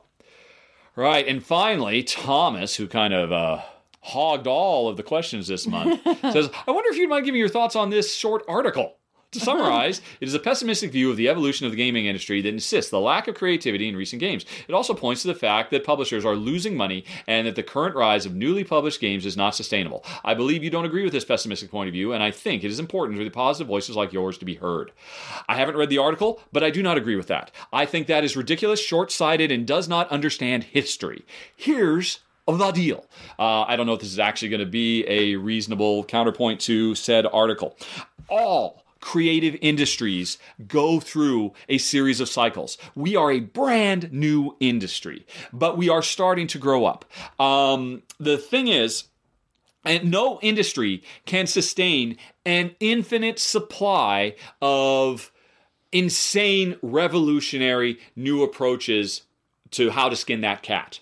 Sooner or later, everybody will have settled down on certain pre-established rules about how to do things. And then it'll go from revolution to evolution. There is nothing wrong with this. This is perfectly natural. This is perfectly reasonable. I understand that 10 years ago, the percentage of, oh my gosh, outside the box, no one's ever seen anything like this before games, amongst the overall complete raft of games that comes out, was much higher than it is today. That is unavoidable. And that is perfectly reasonable. And that is why, to a certain extent, games on the whole are better today than they were 10 years ago, because you have a second generation of designers. Back then you had the first generation of modern Euro board game designers just figuring it out and realizing, wow, we can do more than Monopoly. Yep. And every new game is like, wow, I haven't seen anything like that. We're getting to the point where more and more fewer and fewer games are like, wow, I haven't seen anything like that. It still happens, but it doesn't happen as much. But what you trade that off for is the new generation of designers that know all those games and know how to fix the problems with them, know how to build on them, know how to fusion different parts of them together to create new and different things, know how to evolve. This is no different than the movie industry. This is no different than the TV industry. You talk about generational shifts. The movie industry, the 70s, were an incredibly crucial time because that's where you had Coppola and Kubrick and Lucas and Spielberg and dozens of others, Scorsese, all these people who grew up on the great films of the 50s and 60s when the technology was really satisfying themselves. And then you had this huge artistic explosion where, The Godfather didn't reinvent anything. It just took the lessons learned and did something, or it was an evolution of what had come before. And it's one of the most important works of all time. That's what we're living through right now. And while some people say, well, I remember when I started out, we were making jumps from black and white to color. We were making jumps from silent movies to speakies. Why don't we have innovation like that anymore? Get off your horse, dude. If your get off my lawn curmudgeonly nature is ridiculous. I'm sorry, but yeah, and I should be more positive and upbeat. You're welcome to your opinion, but it completely ignores history. TV is going through this right now. We are in a golden age of television because you've got a new generation, maybe even a third generation of showrunners who were inspired by Hill Street Blues and Saint Elsewhere, and these really big watershed moments in the evolution of television. I think it's an exciting side to be a gamer. Yeah, it's absolutely amazing. And I reject these kinds of pessimistic views. Sorry, I haven't read the article because we got to keep going. So anyway, let's move. Oh, yes. Oh, yes. But Honey has something to say about it. Yes, Honey Pie. You kind of already talked about this when we were just saying about the games of 2007, 2008 versus 2017. It's kind of why I did that. Yes, it's why I was a bit silly. Go on, yeah. I'm just mentioning, you just proved that whole point. Exactly, yeah. And some people might say, yeah, but you haven't played all the games of 2007, man. And I'm like, yes, I have. We've been at this for for our taste, a long time now. We've been at this for a decade now, playing games. And I guarantee you, I have probably played 95% of the games from the year 2007 that Jen and I would enjoy playing. Because you know what? One, there weren't that many games. Yep. There just weren't. And back then, there was a dearth of games that focused on the two-player experience. Because at that point, they hadn't evolved as an industry to understand just how important couples gaming is. They have now. That's why I'd much rather be playing games today than back then. Yes, there are undisputed classics that are hugely influential and important, and they deserve to be immortalized thusly, like we talked about with another question about Box Office Mojo versus, influential award type stuff. But yeah, the number of games that I felt was worth keeping in our collection from 2017 dwarfs that from 2007. And I have played all of the potential games that Jen and I would enjoy from both those years. 2017 crushes and destroys 2007. The industry is not in trouble at all. Okay. Jerry says, do you prefer rulebooks with humor, like Dungeon Pets, or should they be serious? Should serious games demand serious rulebooks? And what rulebooks should designers study? Oh, I don't know. The works of Vlaada Chvátil, because they should use humor if they can do it effectively to help make the game easier to absorb. I care less about humor, and I care more about thematic integration, and I care more about proper overall structure. I care more. I don't understand why every single rule book maker doesn't copy the Aaliyah model of, hey, on the left side of this page is the in-depth, all the little persnickety elements of the rules are spelled out, and in the right column, there's a one-sentence summary of it. So that if I go back and I play the game 6 months from now, I can summarize it really quick and get right back into it. That's so brilliant. That's a brilliant and innovative approach to teaching via text. Why isn't everybody doing that? So there you go. Study Aaliyah books. They generally do a very good job, and they always get the structure right. Alrighty. Last podcast, you mentioned something very interesting about creating unique game descriptions. Any chance you could give 2 examples for Nations and Peloponnese? You know what? We had that other question earlier where I forget who it was now. Or Henrik, I think, asked me to criticize some. So I think you kind of got the idea there. Okay, Honey, thank you for your patience. Oh, sure. Alrighty. Are you ready to get to the personal stuff? I would like to have a brief break. I would like to have a 24-hour break because I'm very exhausted. That was very animated. You were all over that. People were pushing all my buttons. I was triggered, I tell ya. But we will be back in a minute, folks, with the personal Q&A. And if you're not interested in Jen and me, and you're only here for the games, well then, thanks once again for listening, and we'll talk to you again next month. Have a nice day. Talk to you later. So long. Bye-bye. And now this.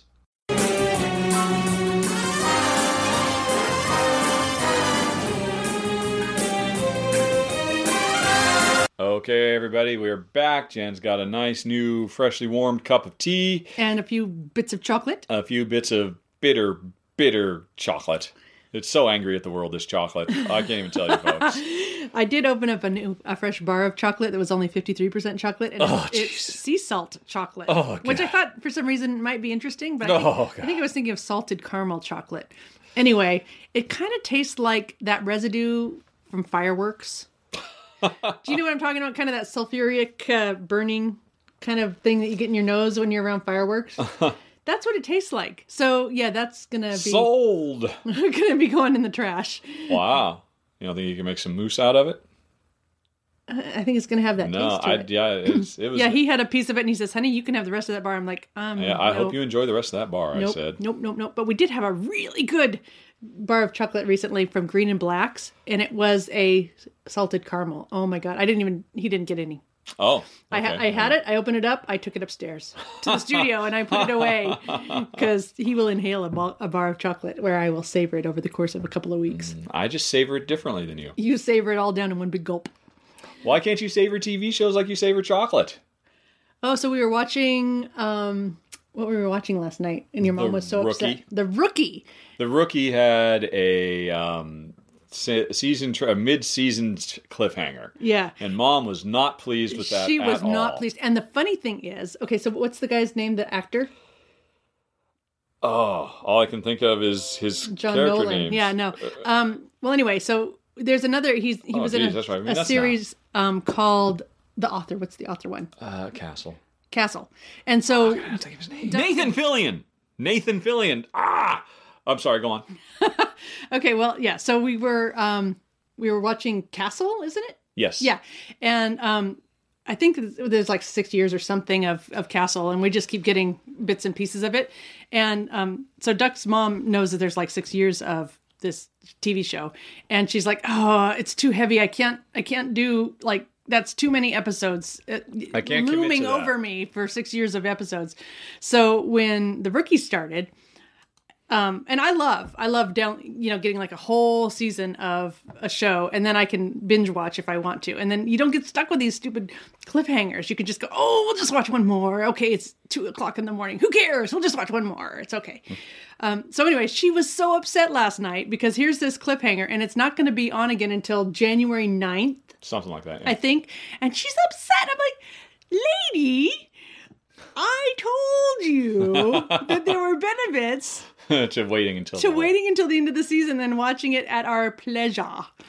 But she wouldn't have any of that. So my original question though is, why will you savor this and say, I only have one piece a week I can savor it, but you won't savor one episode of a show a week, right, and you must watch them religiously and relentlessly, let it all wash over you, and so only like 5% of it sticks in your brain. Explain yourself. I guess I just like to know how this story ends. Well, she's sooner than later. If she gets a novel, she will just sit down and read it cover to cover. Within a couple days, usually. Yeah. Yep. And he was pointing at my pile of chocolate, by the way, when he said this stuff. Yeah, the bitter, angry chocolate. Why can't we have no sweet chocolate? Sweet chocolate's supposed to be sweet. Because if I buy you sweet chocolate, you will inhale it, and it's gone within what? That is true. 3 or 4 minutes? All right. Alrighty. So anyway, actually getting to real questions as opposed to our questions to each other. Ron says, a couple of podcasts ago, he heard me make reference to Laputa Castle in the Sky, which I believe he's mistakenly called Island in the Sky. Ron, it's Castle in the Sky. From Ghibli Studios. He was wondering if I was a fan of Ghibli, and if so, what movie is my favorite? And Jen's, I suppose. And also, what Ghibli movie would you like to see made into a board game? Personally, he'd like Totoro or Howl's Moving Castle. Let's see. I'm certainly a fan. These days, Ghibli's about the only anime I can handle. And when I was in college, I went definitely through an anime phase. Obviously, when I was a kid, I loved Star Blazers and Speed Racer and a few other seminal shows from the 70s and 80s. But in college, I saw Akira and thought, "Oh my god, this is amazing anime! It's the most incredible thing ever!" And then I saw Ghost in the Shell, and then I saw Castle in the Sky. And I'd still say, I mean, I'm sure I've seen all of Ghibli Studios stuff, and I think Castle in the Sky is still the best. Oh no, I've never seen the flying pig, Porco Rosso or something like that. I've never seen that one. I've seen everything else. And for me, Castle in the Sky is still the high watermark. And it would definitely be the one I'd love to see a game of. I mean, although often I feel like we get to see games set in Laputa all the time, because it kind of feels like that's what Ryan Lockett's art is very evocative of. I could totally see those big guardian robots being central characters in a Ryan Lockett game. Anyway, I don't know. I mean, Jen likes them. Do you even remember them? I think Kiki's Delivery is the only one I actually remember. Okay, I was just going to say, do you remember the one with the little witch girl who delivered stuff with her broom, honey? Yeah. And not only she remembers the name of it. Yeah. So there you go. That's the one that stuck with her. Because you've seen I don't think you've seen all of them. But yeah. So no, we're not super diehard aficionados, but we like them. But yeah. Yeah, I used to be much more hardcore into anime than I am now. And mangas and all of it. Alrighty, what was that for Ron? Yes, Chuck wanted to respectfully disagree with implying that the country doesn't welcome immigrants. Oh my. This country. Yes, our country. Not the this country. Over 1 million persons were admitted in the country last year. How many were admitted the previous year? Would be my immediate response to you, Chuck. Yes, we are. Sorry. My mother came here in 1959, and millions upon millions have been welcomed for decades upon decades. That's certainly true. I'm talking about the current administration and their anti-immigration policies that have been absolutely atrocious.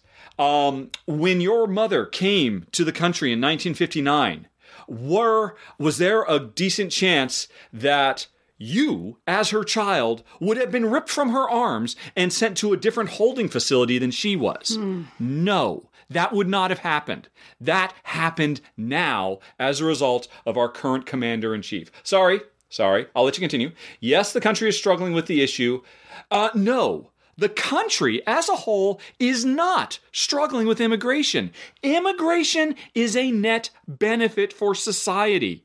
We should open our doors and do everything we can to make it possible for passionate people to come here and work. Because they will pay taxes and they will ensure that the social safety net will be solvent for generations. We are a country that is aging. We're not as far along as Japan with its even more draconian anti-immigration stance that it takes, but we need fresh blood. Fresh blood is what has always been the keystone to success and prosperity of this nation. And the country does not have an immigration problem. A small minority of the people in this country have a problem with immigration. And unfortunately, even though they lost the election by 3 million votes, they have the guy in charge who gets to literally kidnap children who have come here seeking asylum, which is all right. Sorry, I'll let you continue, Chuck. I just think it's an unfair assertion made in part because you dislike the president. I said hated, and I stand by that. I hate the man. I used to watch Celebrity Apprentice religiously. I absolutely loved it to tears. And it's funny, all those years, I always thought there's no way he could be this stupid. Because, in the final boardroom, he always just made such stupid, capricious, idiotic decisions just on dumb, meaningless whims. I mean, you can go on YouTube. I mean, there's greatest hits of just his absolute idiocy. And my thought was always, okay, we're just not being fair. We got to see the whole episode. We saw everything that happened. And so they're probably keeping that from him so he can be more real. And so I'll give him benefit of the doubt. I don't give him the benefit of the doubt anymore. He's a terrible, terrible man. And I'm sorry, I apologize. I know there's a certain percentage of folks who are listening to this right now, and it's personally insulting to you. And look, you have your opinion. I am not insulted by your opinion, even though I violently disagree with it. I would request respectfully that you try not to be insulted by my opinion, because I guarantee there are things in this world that you hate that I love. I do not begrudge you hating them. So please do not begrudge me hating something that you love. So, I mean, we can all agree to disagree. But Chuck wanted to mention, let's see. I think it's an unfair assertion to be made. I stand by my assertion that the current administration's policies that they have implemented are inhuman and ridiculous and contrary to the best intentions, the best wishes, our history, and our future prosperity. We need more immigration. We desperately need it. Yeah. It's a good thing. We also need the energy and the oomph that fresh blood brings. Yes. We need passionate people who are coming here to live out the dream that we or our forefathers or Chuck, your parents came here to live out that dream. And every year, it has been getting harder and harder, more and more draconian, and with the advent of literally kidnapping children from people who have committed no crime, because it is not a crime to seek asylum. Sorry. Anyway, you're concerned I failed to acknowledge the extreme historical record that contradicts. I'm not talking about history. I'm talking about today, Chuck. Today. Which is just flies in the face of the history that you are lauding and which I join you in lauding. Anyway, not that we've always been perfect either. Let's go back to World War II and talk about some of the choices we made then. Anywho, you actually had a question. Sorry. Apologies. Wow, this has just been the Rahdo shouting in a mic hour. Happy Christmas, everybody. All righty. But okay, you're still on the topic. Why risk alienating your supporters or anyone watching or listening with statements such as these on your videos? Couldn't you have just said what you said without the political spin and still made your point in a more subtle and maybe more effective manner? I think you handle yourself with class, especially when people are being jerks. I enjoy everything you do and always respect the level of dedication you put in the endeavor. Thank you very much, Chuck. I apologize for getting a little heated there. I realize I definitely did. I send my best wishes to you and your family, and I return the favor to you, Chuck. To answer your question, it's interesting. I was really moved by the death of Stan Lee recently. Not because of the death necessarily. I mean, although I think he's... Jeez Louise. God damn it. You can drink your water. Drink your water. He's drinking. He's all right. living. So, yeah, I mean, I love Stan Lee and all that. And gosh darn it. But what I wanted to talk about was all of the not the eulogies and whatnot, but the articles that posted Stan's soapboxes from over the years, from the 70s predominantly. And there were, at a time when Stan and everybody else at Marvel were pushing socially progressive ideas in comic books. And there were all these people who were coming out of the woodwork and saying, how dare you try to do anything other than make stories about people in tights punching each other? That's what I've come for. I don't want to hear about the civil rights movement or the problems of the Negro in America. There's a place for that, and this is not it. And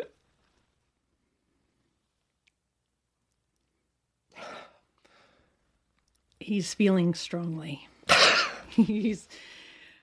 I was so moved by reading all of those responses that he gave that were so much more classy than anything I could ever do.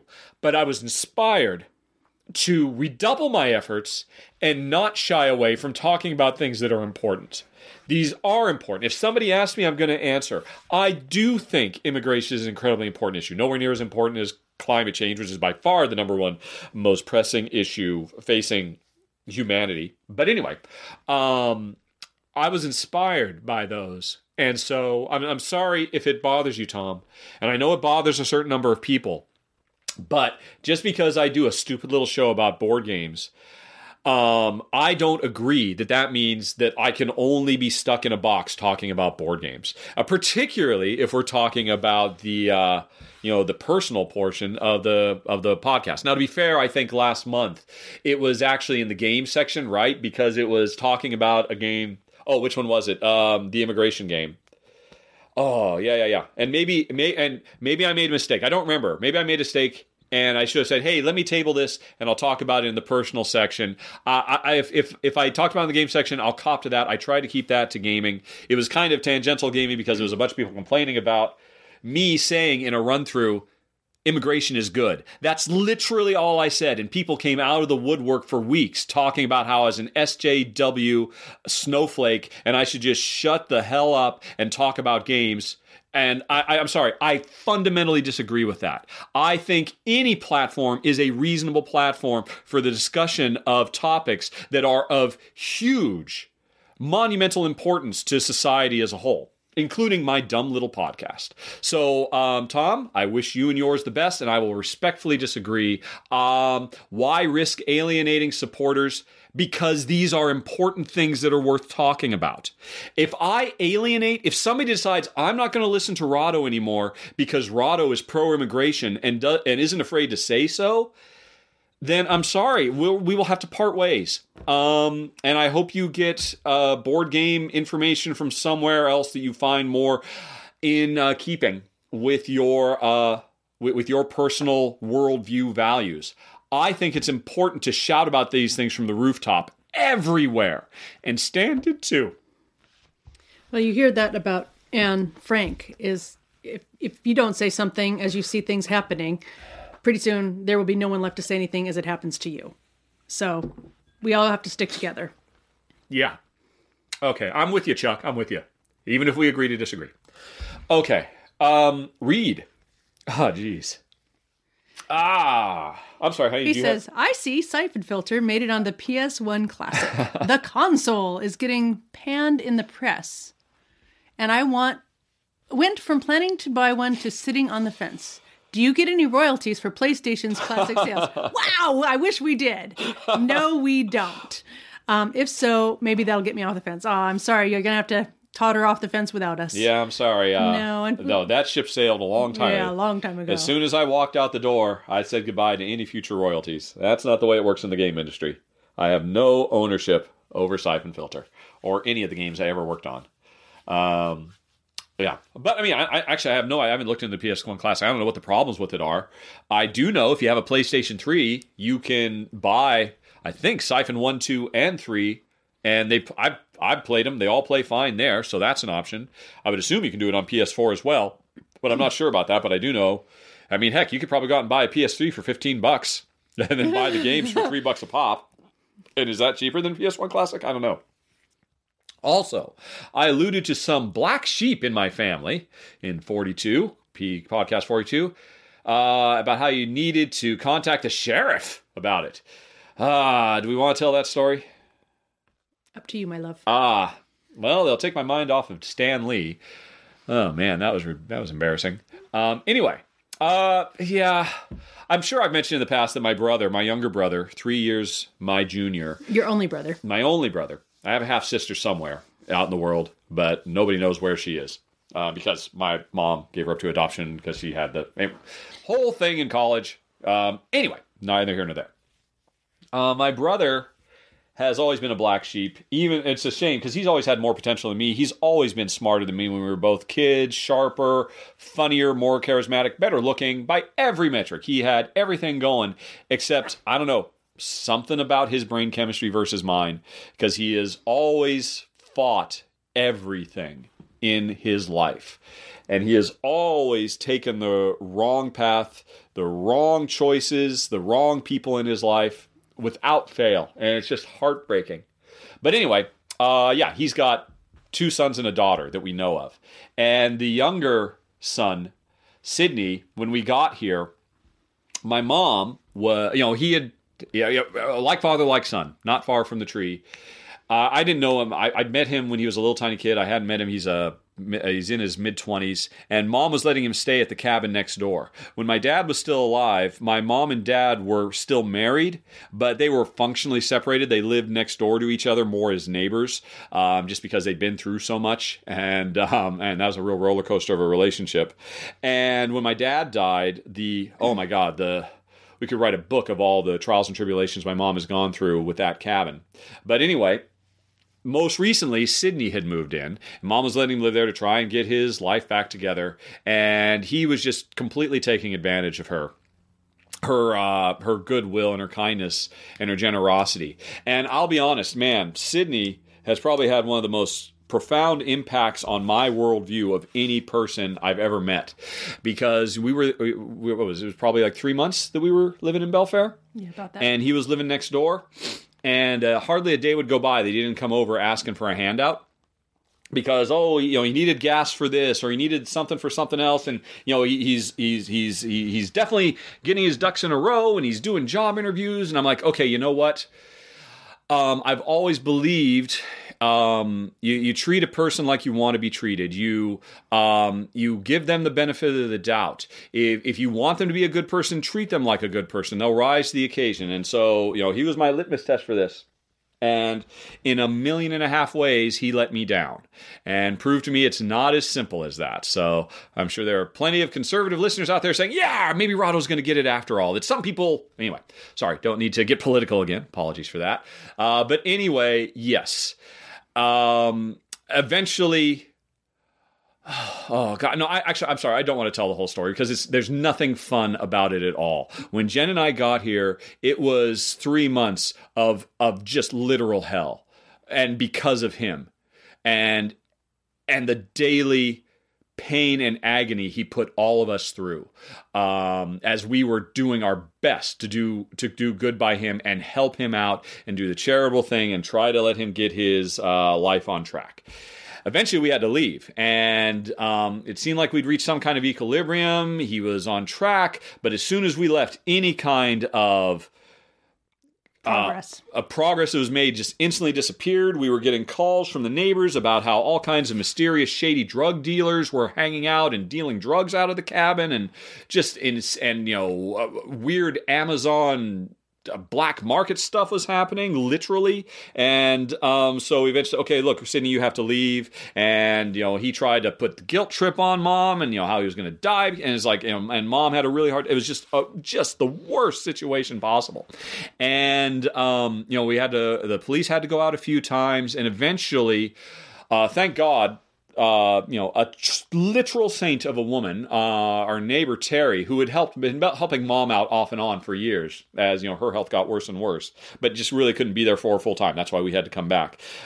Terry stepped up and literally got him on a ferry to go over to Seattle, which is where his dad, my brother, lives. He's homeless. He lives in a van in Ballard, and so he could get on to his next chapter in life, because apparently he was going to go to his aunt on his mother's side, who manages a house somewhere there, and I don't know what's happening. I don't know, but basically after he was gone and I went back up there, the place was stripped for parts. Everything of value was gone. The big, gigantic wood-burning stove inside, gone. Appliances, gone. Power tools, gone.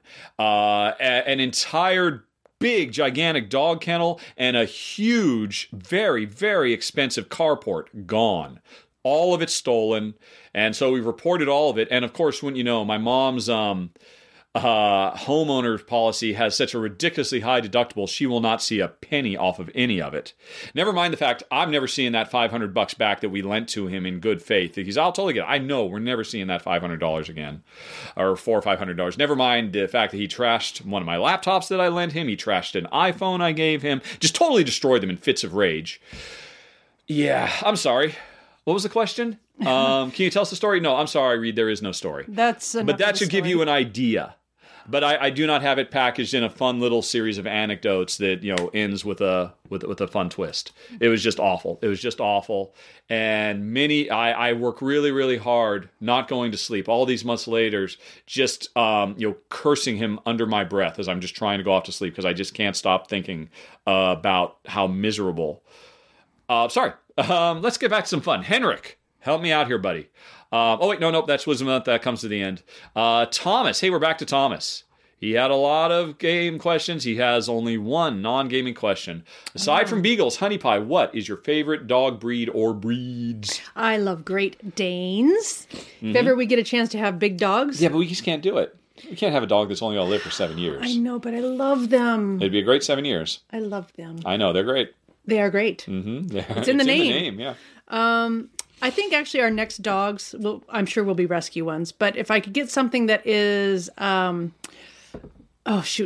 Frise, a mix of a Bichon. You've been talking about those for years. I have been talking about them for years. Why? I mean, they're those little puffballs, right? Well, there's several little white puffballs, but the Bichons tend to be less energetic and smarter than a lot of the little yappy dogs. And so I just think that that would be a good one. The problem is we met a wonderful Bichon and her owner in Bruges. Do you remember when Dad and Nance took us to Bruges? Or we went with Dad and Nance? I can't remember. Anyway, and it was just this wonderful, calm dog that was staying in the hotel that we were staying in, and just, just a cool creature. And that's always stayed in my head. They're little dogs. They weigh under 10 pounds. And I think in the future we will be flying back and forth from Europe. So I want a dog that I can take on the plane with me very easily. And beagles, unfortunately, are a little heavy for that. They'd always have to go in, down below as cargo. And so that doesn't mean that I can fly back and forth from Europe a couple times a year with them. It's just too much to ask, too expensive, too stressful. Ugh. So I want little dogs that I can put in a little carrier and stick under the seat in front of me. So I think that in that case, and I'm sure, like I said, we'll end up with rescues. We'll go, when the time is right, and hopefully that won't be for a good another 10, 12 years, because we got a fresh crop going now with Daisy and Gert. Yeah, I think it'll be something little, but it's a rare Chihuahua that I think is cute.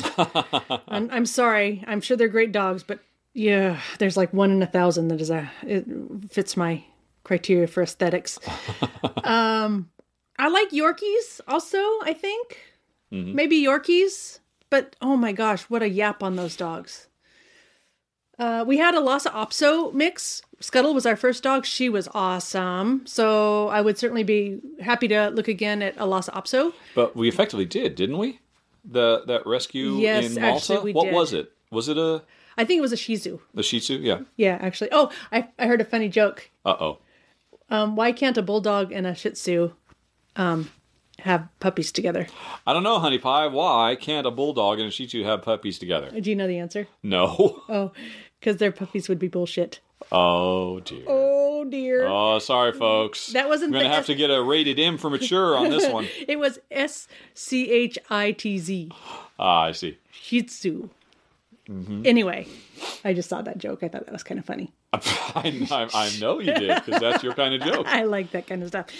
Not the cursing part, but the pun part. Anyway, yeah. So I would definitely look at the, a small fuzzy dog as well. How about you?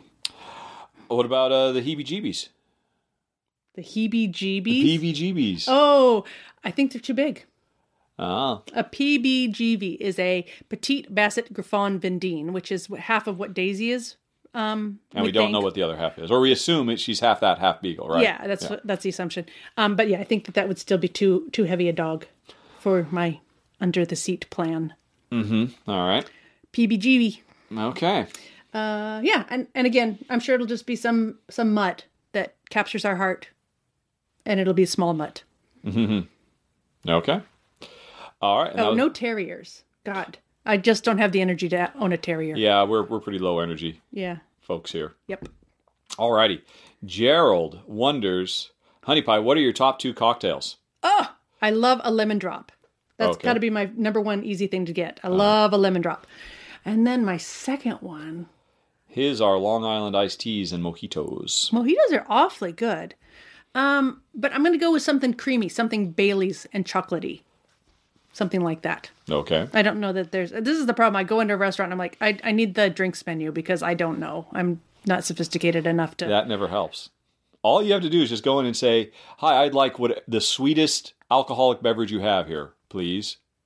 And then double the sugar. That's all you need to do, and it'll never be hard. You always do this crazy dance. You ask for a recommendation. Well, is that one sweet? And they'll say, well, it's not a dry. And, yeah, but how sweet is it? It's like, just asking for the sweetest thing they have. Yeah, I like sweet. I like fruity sweet things. Fruity. If it's got an umbrella in it, I'll like it. All right, so Bailey's and cream and lemon drops. Yeah, Bailey's and chocolate. Bailey's and chocolate and lemon drops. Yeah. Okay. Phew, honey, you got to wake your computer back up. Oh, no. Unless you have memorized your words of wisdom for the month that Henrik is demanding. Okay, but my computer said it was done with its battery, so I emailed you my quote. Oh, Henrik, let me get to my email. Let's find the Outlook. It's a quote by F. John Scott Fitzgerald. F. Scott John Fitz... Yep. You're going to have to make that big enough so I can see it from here. Here come. Oh, my. Oh, geez, Louise. Yep.